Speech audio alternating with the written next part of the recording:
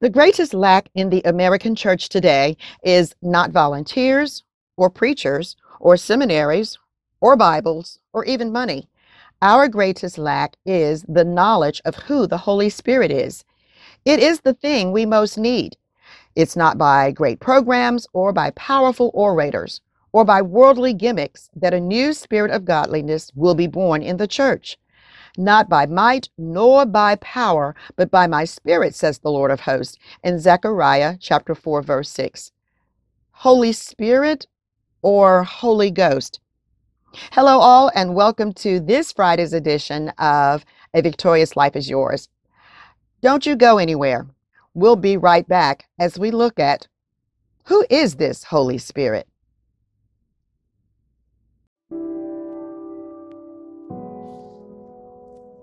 Every life needs a purpose to which it can give the energies of its mind and the enthusiasm of its heart. Hello, all, and welcome to A Victorious Life is Yours. There is a place here reserved just for you to be inspired, uplifted, encouraged, and strengthened in your daily walk of life in every area of your life, spirit, mind, and body. I'm Renee Marie Jones, your host, and I love and live to empower people to make a difference in their own lives as well as everyone that they come into contact with. So, if you're ready, I'm ready. Let's get started, victorious ones.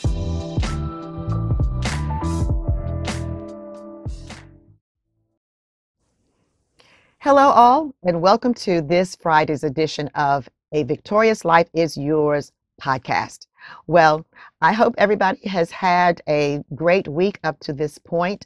Today is Friday, and we love when Fridays come. I know I do, because it's the end of a work week, quote unquote, and we get to look forward to our weekend.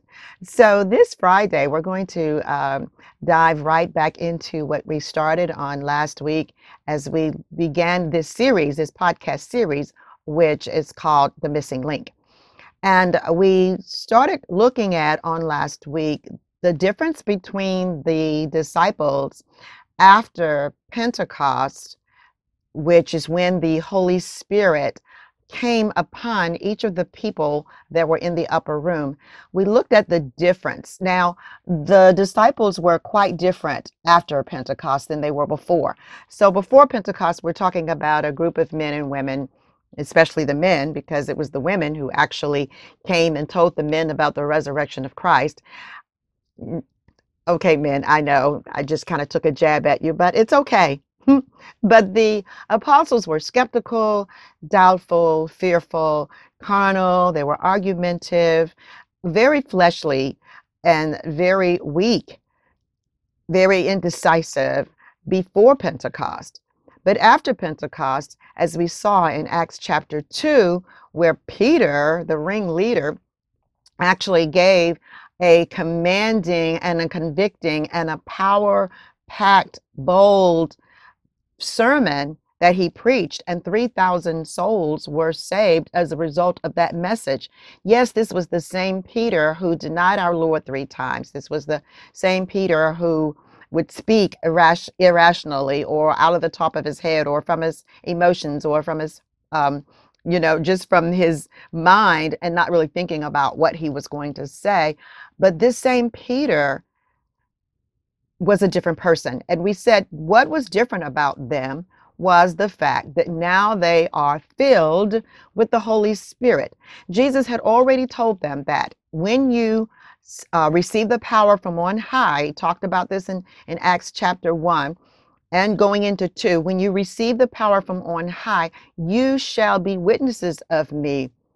He also talked about the Holy Spirit being, when he comes upon the men and the women who were there, that they would be bold. And that was a sure sign that they were different. The common denominator was the Holy Spirit. So we looked at how they were different. We looked at how they sought after Jesus, how they spent time together, they fellowshiped together, they went from house to house, how they shared their belongings, they shared their goods. There was no lack among the brethren. They fellowshiped daily. They met daily in the church, and we looked at how there were church houses because they went house to house. So their desire and their zeal for the Lord increased as a result of the Holy Spirit. They were unified. They prayed and they studied the scriptures as well. So, and they went forth in power and the signs and wonders, because as you read the book of Acts, that is what is the most, that's the largest indication that stands out the most, is that signs and wonders followed the believers everywhere that they went. They did things and God confirmed the word. So being filled with the Holy Spirit on the day of Pentecost made a huge difference. So today we're going to look at who is the Holy Spirit. As we have already said, that the Holy Spirit is not really talked about that much or taught that much or preached that much in our modern day churches. And it is the Holy Spirit who is now with us, because remember, Jesus said, I must go, but I'm not going to leave you comfortless. I'm going to send another helper. And we'll look at that. We'll probably look at that today. If not today, we'll look at it as we go further into our study of the missing link, which is the Holy Spirit. Jesus said that there's another that's going to come. So I must leave. So when we talk about the Holy Spirit, who is the Holy Spirit? And the term Holy Spirit and Holy Ghost is used interchangeably. Holy Ghost is an older term that was used in the Old English, but in modern times and modern era, the term Holy Spirit has actually kind of taken the place of that, because the word ghost kind of took people, took people off on a loop and in a tantrum. When you think about ghosts, you think about, dead people and scary and horror movies and those kinds of things. But the two terms are used interchangeably. Holy Spirit is just what we find is used the most, especially in scriptures when you read about the Holy Spirit in the New Testament.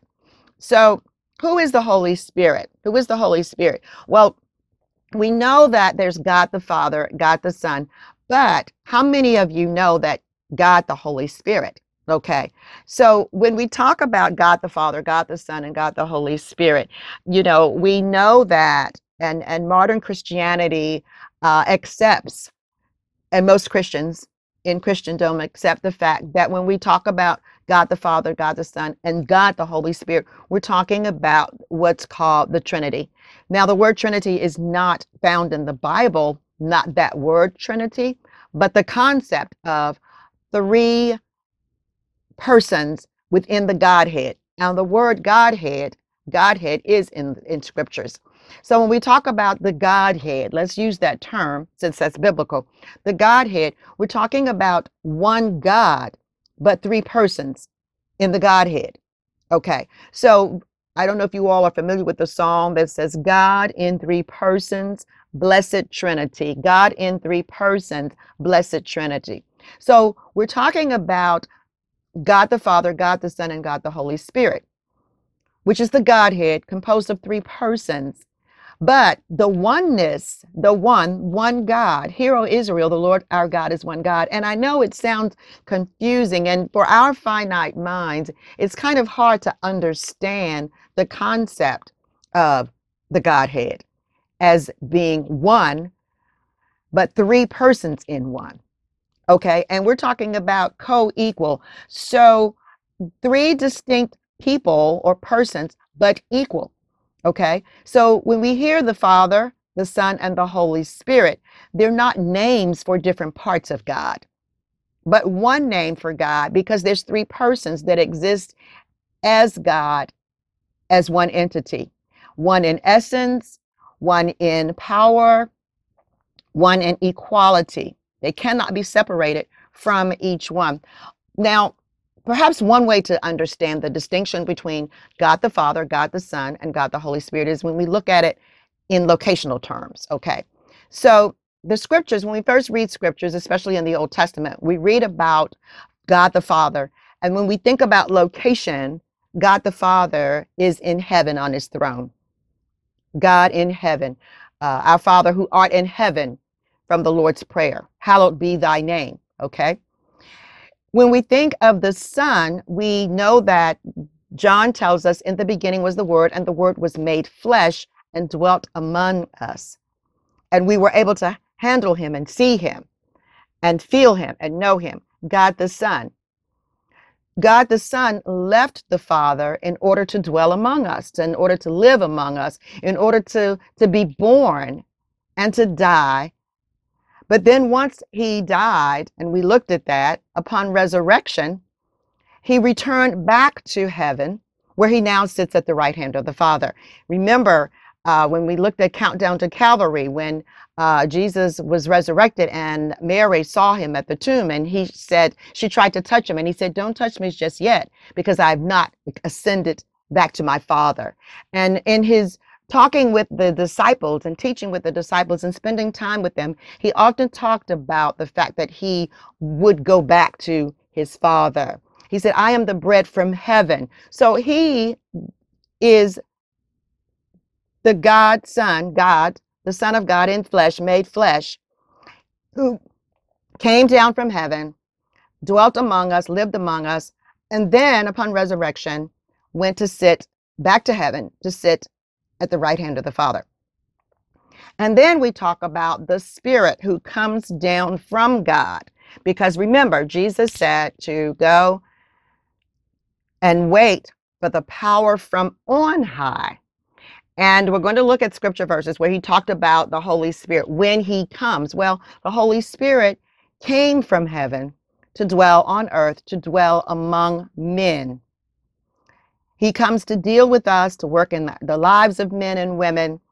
He is the member of the Godhead who is constantly involved in our day-to-day living. He deals with us.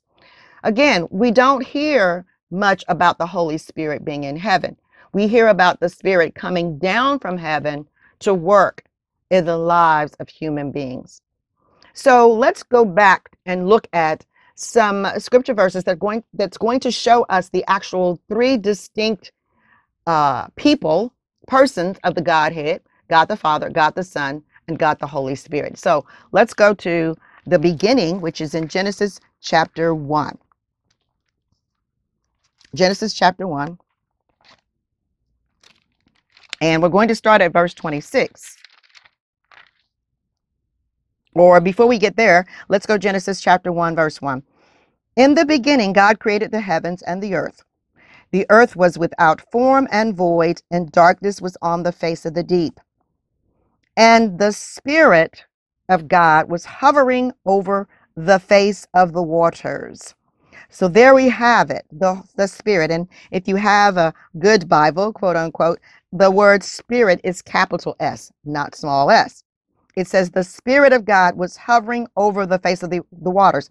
The earth was in a chaos form. And we see here that the Spirit of God played a part in the recreation of the world, because it says that the Spirit of God was hovering over the face of the waters. And then God said, okay, and then God spoke, and God began to speak, and he kept speaking, and things happened as he spoke. But the Holy Spirit was right there as part of creation. When we get to verse 26, it says, then God said, and I want you to note this, let us, capital U-S, make man in our, capital O, image, according to our, capital O, likeness. Let them have dominion over the fish of the sea, over the birds of the air, over the cattle, and over all of the earth, and every creeping thing that creeps on the earth. So there we see again the mention of a Godhead, because there's us, meaning more than one, but equal, okay? Let's go over to Matthew, or Genesis chapter 11 before we go to Matthew. Genesis 11. So a few chapters over.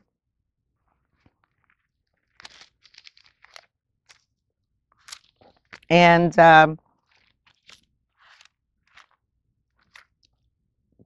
11:7. This is the account of the building of the Tower of Babel, which was against God's command after um, the ark and Noah, when they were told to disperse.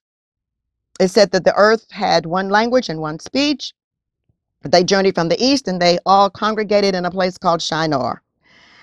And they said, come, let us build ourselves a city. So they wanted to build a city. But look at what happens in verse 5. But the Lord came down to see the city and the tower which the sons of men had built. And the Lord said, this is verse 6, Genesis 11:6. And the Lord said, indeed, the people are one, and they all have one language, and this is what they began to do. Now, nothing that they propose to do will be withheld from them. Now, notice it says, and the people are one. This doesn't mean one in number. It means one in unity, one as equality. Okay, and that's key, the word one there.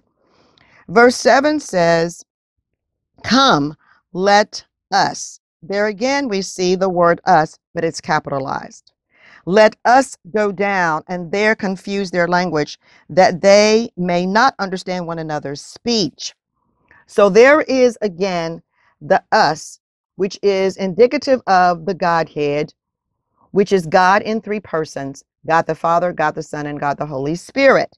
Okay, we already saw that the Holy Spirit played a part in creation, just as Father God did when he spoke, let there be. He said, let there be. God said, God said. What was God speaking? Words. In the beginning was the Word, and the Word was made flesh. Giving you all something to look at for later. What am I saying there? That all three persons were represented, even in creation. Okay, let's go on. So let's go over to Matthew now, chapter 3. Matthew chapter 3, which is in the New Testament. And let's look at the account of the Holy Spirit, because the Holy Spirit played a pivotal part at the baptism of Jesus as well. So it says, Matthew chapter 3, verse 13, then Jesus came. Oh, before that, let's go up to 11, verse 11. This is John talking. John says, I indeed baptize you with water unto repentance, but he who is coming after me is mightier than I, whose sandals I am not worthy to carry. He will baptize you with the Holy Spirit and with fire. And this is key. Talking about Jesus. He's talking about Jesus. John is talking about Jesus. He was the forerunner. He said that when Jesus comes, he will baptize you with the Holy Spirit and with fire. Okay, now let's go down to verse 13. Then Jesus came from Galilee to John at the Jordan to be baptized by him. And John tried to prevent him, saying, I have need to be baptized by you, and are you coming to me? But Jesus answered and said to him, permit it to be so now, for thus it is fitting for us to fulfill all righteousness. Then he allowed him. Then Jesus, verse 16, when he had been baptized, came up immediately from the water, and behold, the heavens were opened to him, and he saw the Spirit of God descending like a dove and alighting upon him. Jesus saw the Spirit. Notice again the capital S, which was the same thing that we saw in Genesis chapter 1, the capital S. He saw the Spirit of God descending like a dove and alighting upon him. Not as a dove, or the Holy Spirit is not a dove, but the symbol of a dove is often used to symbolize the Holy Spirit, only because of this scripture verse here in the scriptures where it talked about that is what it appeared, that like a dove alighting upon him. Notice the Holy Spirit came upon Jesus there at baptism. So he was there at Jesus's baptism. So there is God the Son, Jesus, God the Holy Spirit, and look at verse 17.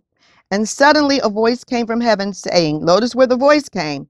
It came from heaven, because as we just said a few minutes ago, when we think about the location, that we know that Father God is in heaven on his throne. We read about that. So here it is. A voice came from heaven saying, "This is my beloved Son in whom I am well pleased." Okay.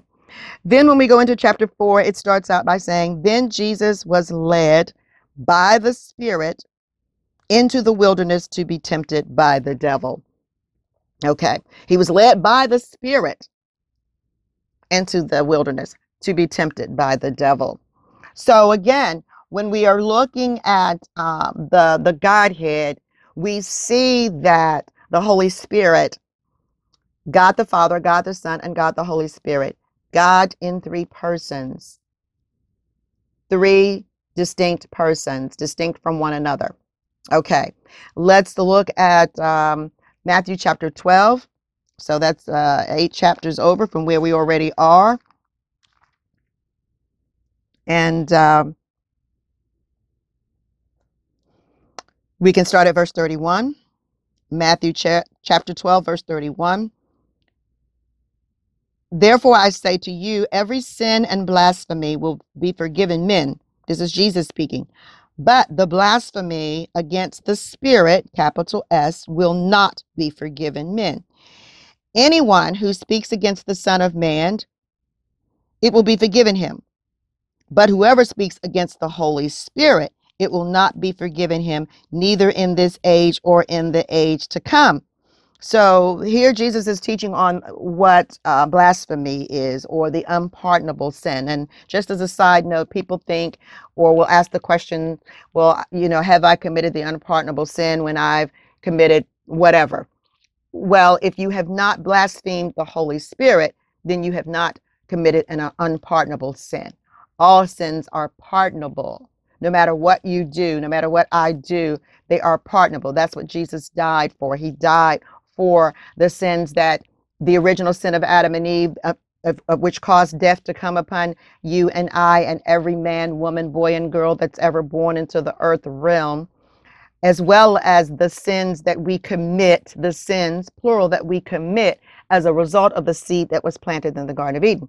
But the unpardonable sin was, and this is what the Pharisees were doing, the miracles that Jesus was doing, the Pharisees were saying that he does it by the power of the devil. And Jesus told them earlier in this chapter, he said, well, that can't be, because every kingdom divided against itself will be brought to desolation. Satan can't cast out Satan. So he was letting them know, not only is that foolish to think that, but also it's an unpardonable sin to attribute the power of the Holy Spirit to the power of the devil, the power of Satan.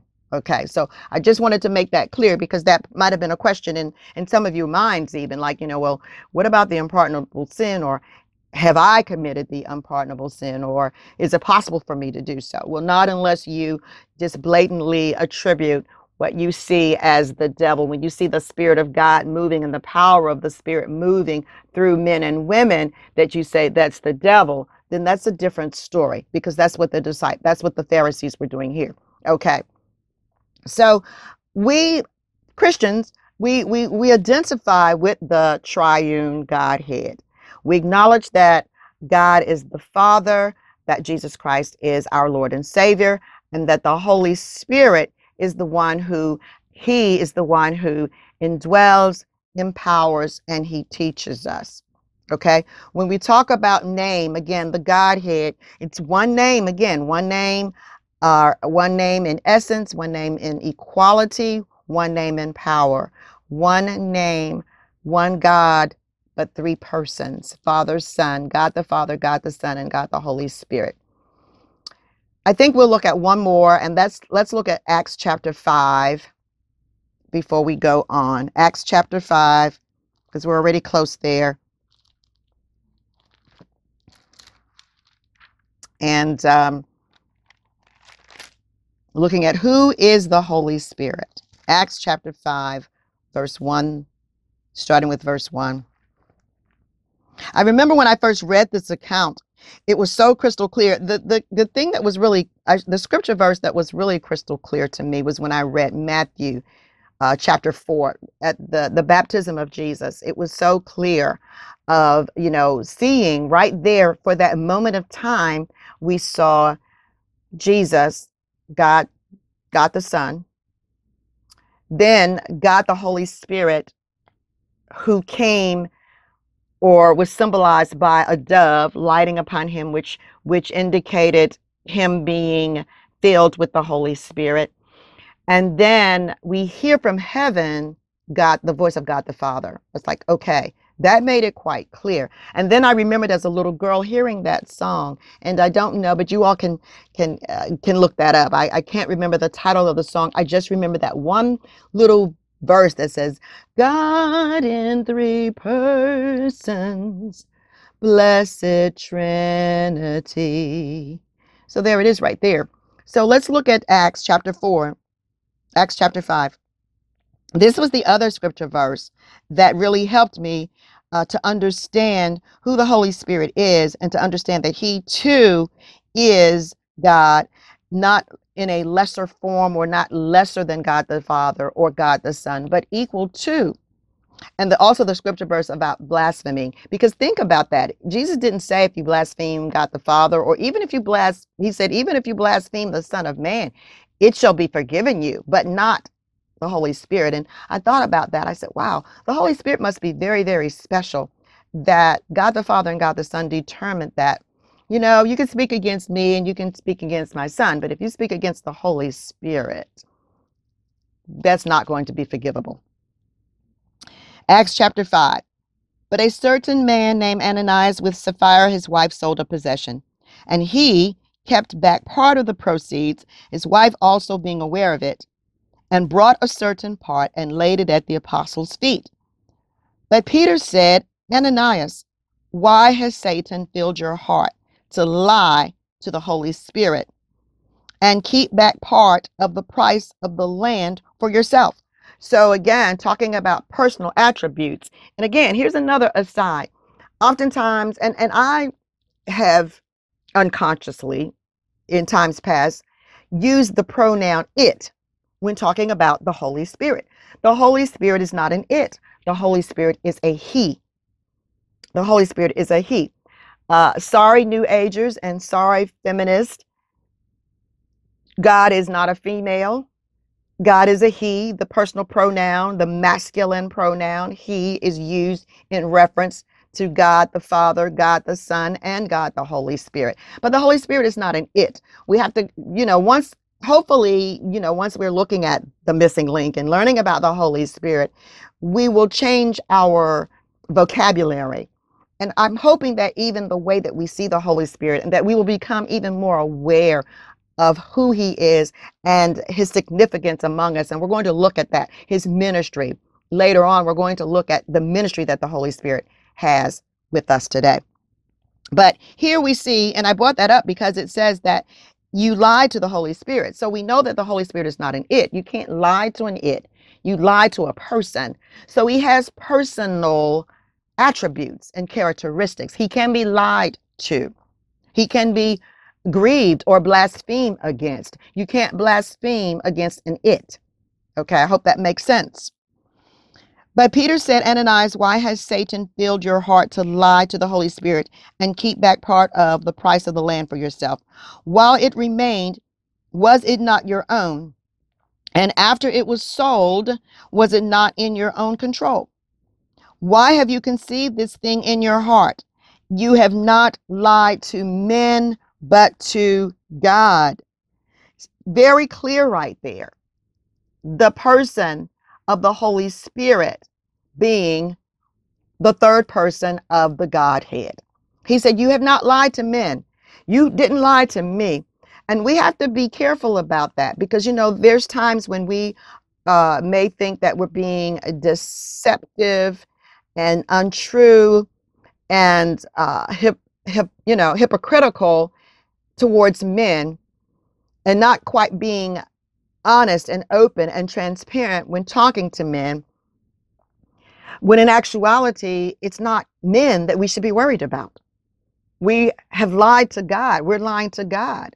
We're being deceiving to God when we're talking to perhaps our pastor or our spiritual leader, we think that we're just looking at the man or the woman that is God's representative. However, just as Peter was standing here, Ananias thought that he was lying to Peter, and he said, "You haven't lied to me.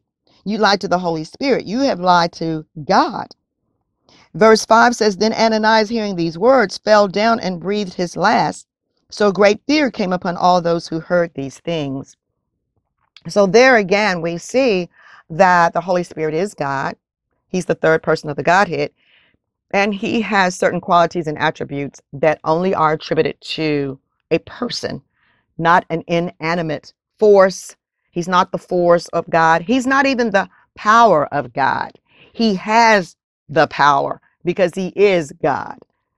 The power comes from the Holy Spirit, but he's not the power of God. So I don't want us to get that confused. Okay. So that's who the Holy Spirit is. And also we'll see that in a few minutes that his coming fulfilled prophecy. So the Holy Spirit was prophesied. So now let's go back into the Old Testament, and let's go to Isaiah chapter 44. Isaiah chapter 44. And see what it has to say, because the Holy Spirit, as we've already seen, and there's other scripture verses, and this is a study of the missing link, the Holy Spirit, but it's not as in depth. I don't think that I'm going to go. The Holy Spirit has not led me to go as in depth, because all of these other scripture verses and passages are coming to me as I'm thinking about them, and I may throw them out as nuggets just for you to actually go and take a look at. But the Holy Spirit is prevalent in the Old Testament, but more so in the New Testament, because the New Testament was the time and the era of when he was to be in the earth realm, moving, having his being in the sons and the daughters of God and the people of God. But we do see him in the Holy Spirit in the Old Testament, as we saw already in Genesis, in the book of Genesis. So now in Isaiah chapter 44, starting with verse 3, it says, "For I will pour water on him who is thirsty and floods on the dry ground. I will pour my," there it is, my is capitalized and spirit is capitalized. "I will pour my spirit on your descendants and my blessing on your offspring." What does this remind you of as you read this? Anything? Well, let's see. Perhaps it reminds you of Joel chapter 2. Joel chapter 2, verse 28, that says, "And it shall come to pass afterward that I will pour out my," there again, my is capitalized, so is spirit, "on all flesh. Your sons and your daughters shall prophesy. Your old men shall dream dreams. Your young men shall see visions. And also on my men servants and on my maid servants I will pour out my spirit in those days." What days were those days? What days was this talking about? It was talking about Pentecost. Acts chapter 2 was the fulfillment of that. We already looked at that in Acts chapter 2. And then he talked about how the presence of the Holy Spirit would be manifested. He said, "Your sons and daughters will prophesy. Your old men shall dream dreams. Your young men shall see visions. And it's going to be on your maidservants and your men servants." And so we already saw that the Holy Spirit is available to anyone who desires him to be. He comes to live on the inside of us. But whether or not we allow his power to be manifested through us, whether or not we allow his fruit to be seen in us and his gifts to be manifested. And I know I'm kind of getting ahead of myself, but we're going to get to that, where we're going to look at what comes from the Holy Spirit. But he's available. When we get saved, the Holy Spirit comes to live on the inside of us. But whether or not he is being manifested through us is determined by our relationship with him. So Joel chapter 2 was fulfilled in Acts chapter 2. I thought that was interesting. So the Holy Spirit is the third person of the Godhead. God the Father, God the Son, God the Holy Spirit. He is co-equal with God the Father and God the Son, but yet distinct. There's some distinctions, and we already saw one distinction when we looked at the unpardonable sin. And we see here also that it didn't say you lied to God the Father or you lied to God the Son, but you lied to the Holy Spirit.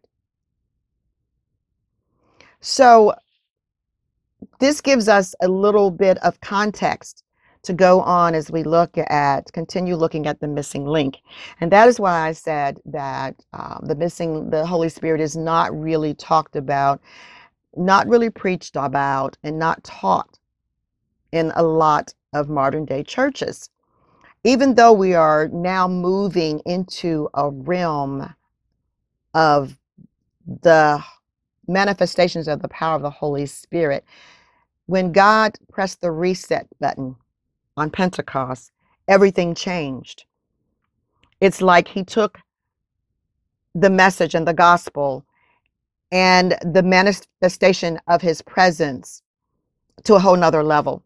When Jesus said that I must leave so that the Holy Spirit can come, when we see and look at the changes that being filled with the Holy Spirit makes in the lives of men and women who are filled with him, it lets us know that now, today, where we are in the chronos of time, that this is the power and the era of the Spirit, and we're going to see more manifestations of the Holy Spirit in the earth realm.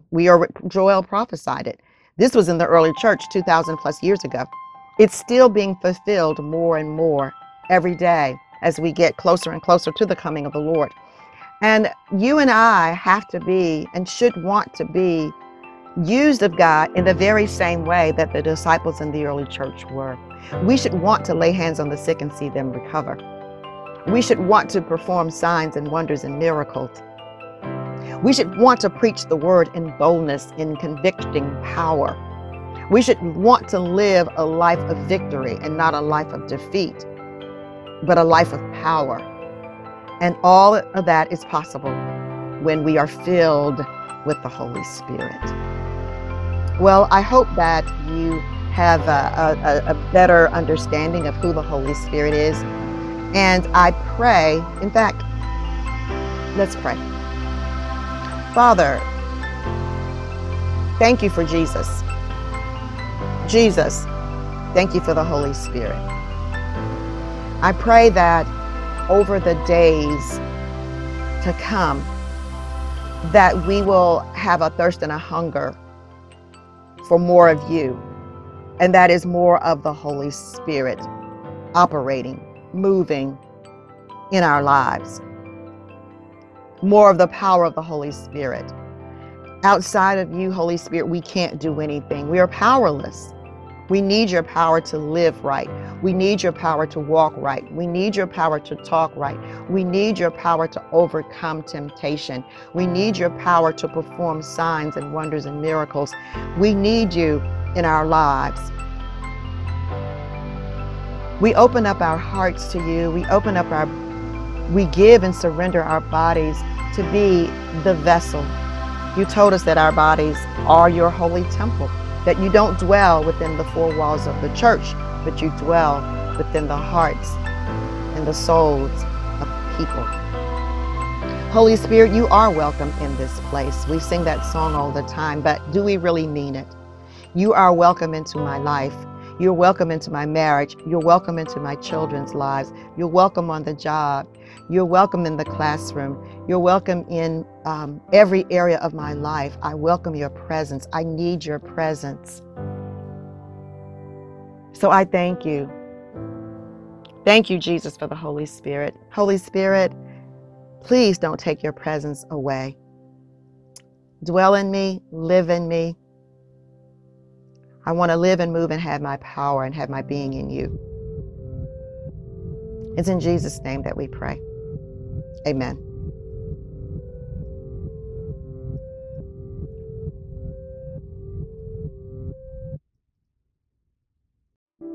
Thanks for listening to A Victorious Life is Yours. Each week, I will cheer you on to cross your finish lines of victory. You can find me on social media and on my website, reneemariejones.com. Don't forget to subscribe, rate, and comment. Until the next time, victorious ones.